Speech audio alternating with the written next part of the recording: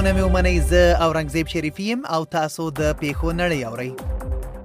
CNN امریکایي شرکت موډرنا اعلان کړی چې دغه شرکت لخوا جوړ شوی د کرونا ویروس واکسین نږدې 95% اغیزمن دی.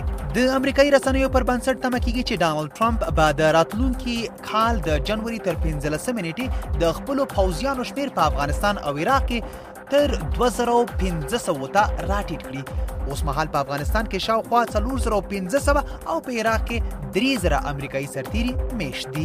الجزیره په نړۍ کې د کرونا ویروس د پیښو شمیر نږدې 55 میلیونو ته ورسید چې د یاد ناروغۍ له امله د مړو شمیر بیا نږدې 1.5 میلیون ته رسیږي. BBC څلور ستورمزلو چې درې امریکایي او یو جاپاني د نړیوال فضایي سټیشن کې د خپل ماموریت د پیل لپاره د امریکا د فلوریډا ایالت نه د یکشنبه په ورځ سفر پیل کړ.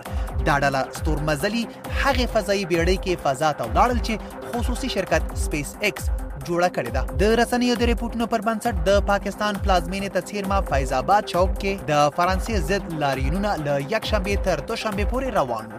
لاریون کوونکو په فرانسه کې د اسلام پیغمبر محمد صلی الله علیه و آله وسلم ته د سپکاوي په غبرګون کې له پاکستانه د فرانسې سفیر شړل غواړي.